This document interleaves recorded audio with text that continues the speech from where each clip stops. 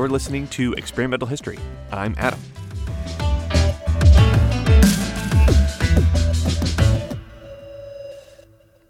And this is a follow-up to the rise and fall of peer review called The Dance of the Naked Emperors. So basically, that peer review post got a big reaction, and a lot of people said a lot of things, and some of the things were mean, and but some of them were nice, and some of them were interesting. So I wrote this to basically clear the pipes. As always, one take. Last month, I published a paper by uploading a PDF to the internet, and people were like, "Nice paper, here's some thoughts." 2 weeks ago, I wrote a post saying peer review is a failed experiment and that one alternative is to upload PDFs to the internet, and some people were like, "Hold on there, Buster." A tenured professor hinted she might try to get me fired. A person with a PhD accused me of, quote, cynical, metacognitive polywaffle, which is a good name for a postmodern noise band. I got some weird and vaguely threatening emails, including one that had a screenshot of my personal website with my improv experience highlighted, proof that I am literally a clown, which is, I guess, true. People said nice things too, but, the mean things stick with you. This section is called Previously on Experimental History. To recap, I argued in my last post that 1. We've published science lots of different ways for a long time, and universal pre-publication peer review is both pretty new and historically strange. 2. That system doesn't seem to accomplish the goals that it claims to or that we wish it would. 3. It's worthwhile to try other things. At its core, this is an argument against scientific monoculture.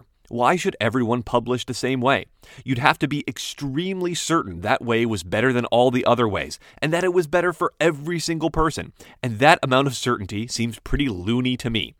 Uploading a PDF to the internet worked for me, but there are lots of other ways people could communicate their findings, and I hope they try them out. This generated, in addition to the threats, some great comments. Thanks to everyone who wrote, and here are some responses. This section is called Fear of the Masses Part 1, or What Happens When You Can Print Nobel Prizes at Home. First, some people were worried about what might happen in a world where everyone chose to upload PDFs to the internet instead of publishing in journals. For instance, a user called Anand writes, quote, "I don't know what the solution is. Full disclosure, I've been working in journal publishing for 15 years. You successfully self-published an article. If everyone who wrote a paper did that, there would be hundreds of manuscripts uploaded weekly with zero quality control and zero discoverability unless, like a self-publishing fiction author, you work your ass off at social media to get noticed." Sorry for not warning you about that there's swear words in this one. End quote. They didn't apologize for the swear. I apologized. I understand this fear, but I think it's got the wrong model of the world. Imagine that the Nobel Committee decides to stop picking Nobel Prize winners. Everybody can print out their own Nobel Prize certificate at home, they announce.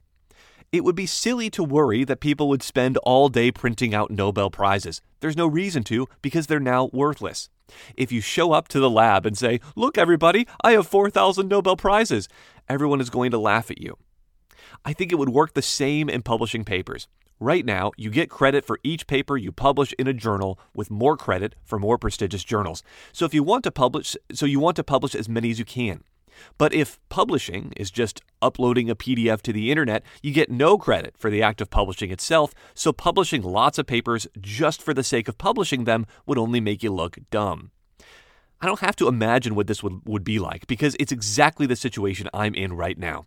When I work on projects that are intended to be published in journals, my brain goes, play the game, produce lots of papers, get it over with. But when I work on projects intended to be published on experimental history, my brain goes, make sure you do a good job, be honest, interesting, and kind. Without a journal to vouch for me, all I have is my reputation and the quality of my work.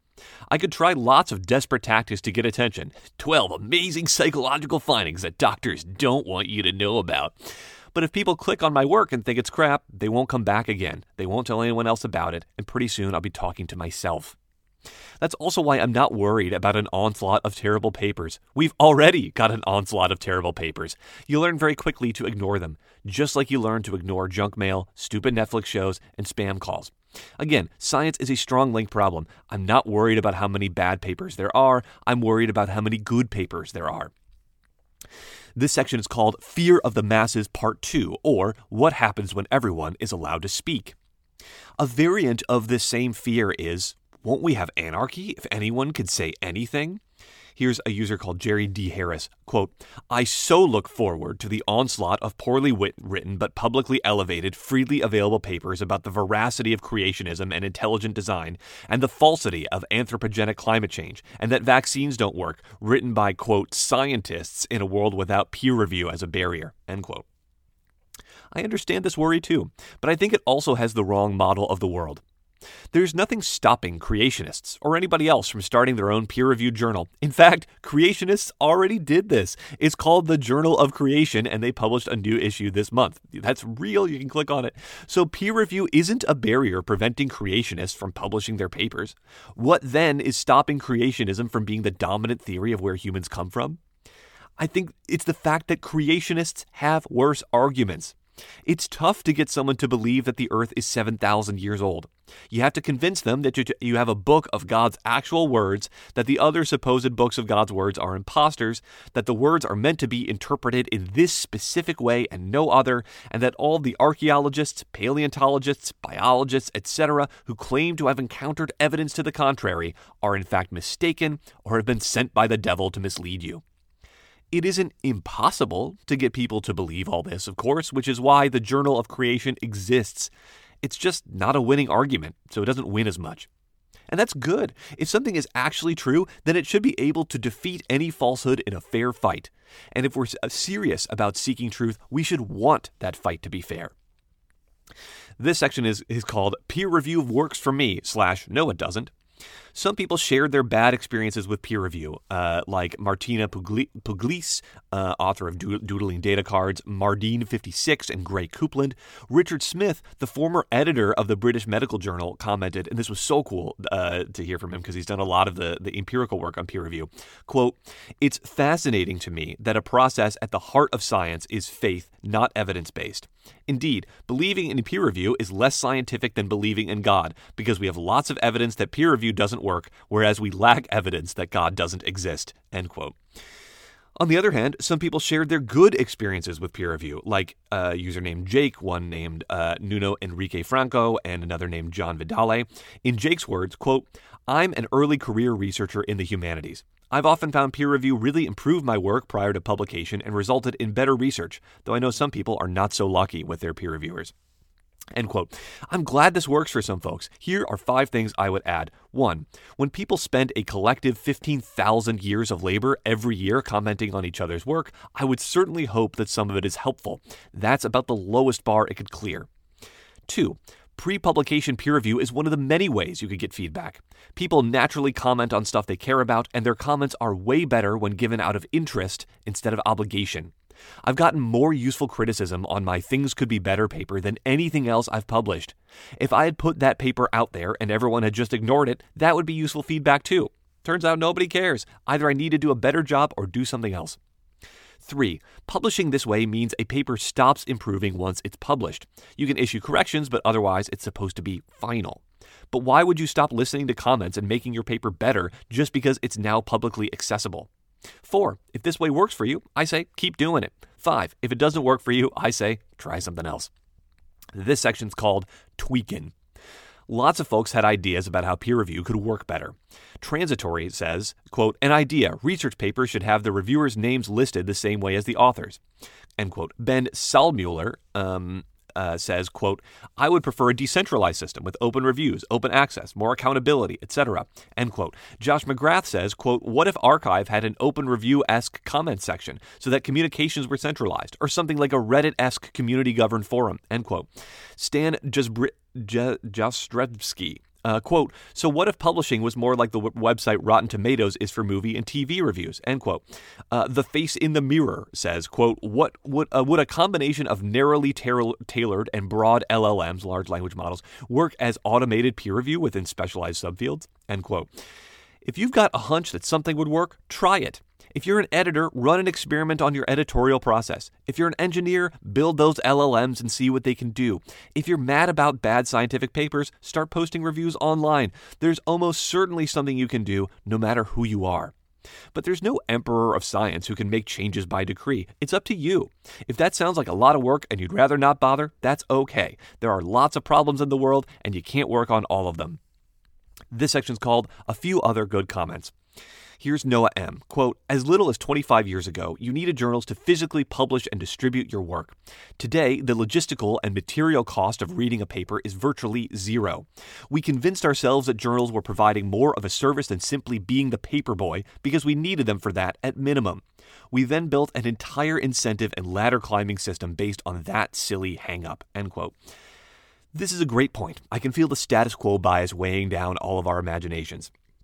This is Ruse. Quote, I have had people get very defensive when I question anything, and I've had other people amazed and astonished that they actually get relevant feedback beyond really basic stuff. It is uncomfortable and boring to do peer reviews.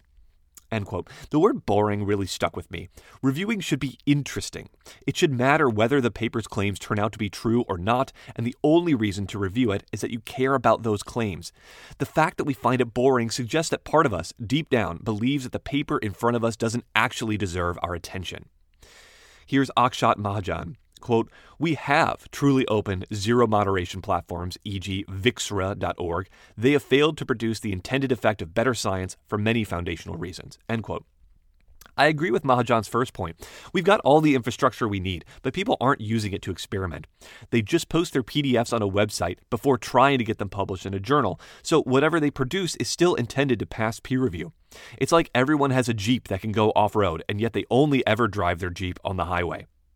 I disagree with Mahajan's second point. These platforms haven't failed. If you give everyone a Jeep hoping that they'll drive it into the wilderness, and nobody does, don't fix the Jeeps, fix the drivers. You need to make them less afraid to leave the highway, convince them that there's something worth seeing out there, and gas up their tanks. This is why, as much as I would love to see people try out all the alternative platforms they suggested, I don't think we'll revolutionize science by building the perfect website. We have to A, free minds, and B, fund them. I'm working on A right now, and I've got plans in the works for B. This section's called, Please Don't Tip This Ladder Over, We're Trying to Climb It. I feel very grateful for the smart folks who read this blog and make good points in the comments. I always learn something even when I don't agree. But damn, some of the comments I got here and on Twitter, often from scientists themselves, were just plain nasty. I know the risks of writing words on the internet, and I know I'm not the first person to get yelled at. I just didn't think it would be about this. Why did it get people so riled up? I can think of two reasons. First, the third-person effect, which is people's tendency to think that other people are more susceptible to persuasion. I am a savvy consumer, but you are a knucklehead who can be duped into buying Budweiser by a pair of boobs.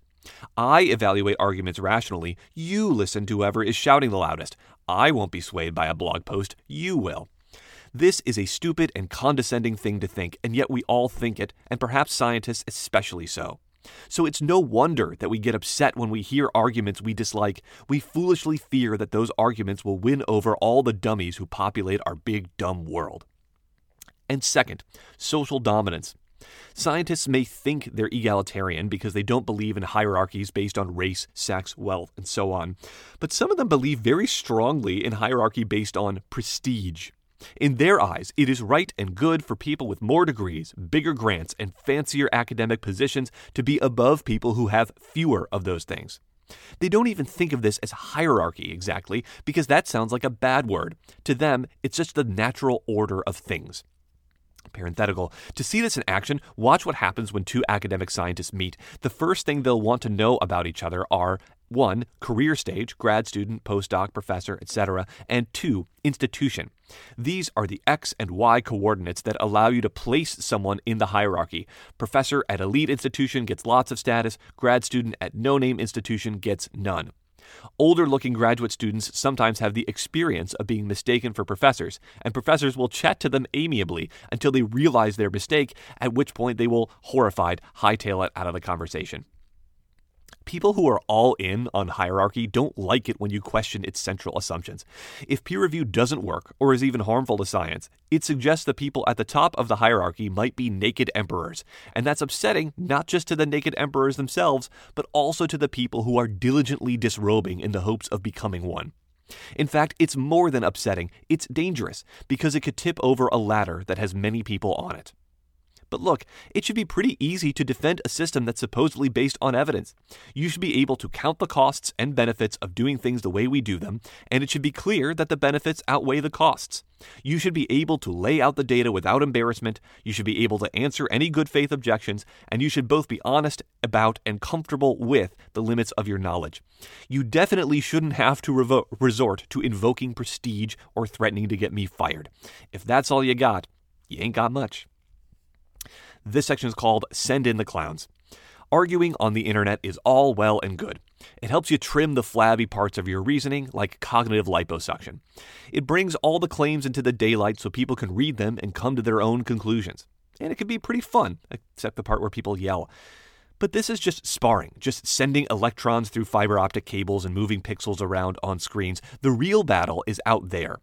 Ideas don't succeed by getting people to agree, they succeed by inspiring people to do stuff. What if you try something and it doesn't work? Then you'll look foolish. My friend, have you ever run an experiment? If there's no chance of failure, then there's no chance of learning anything. So now is the time to act. May the best ideas win. And if I end up looking foolish, that's all right. I am, after all, literally a clown. That's experimental history.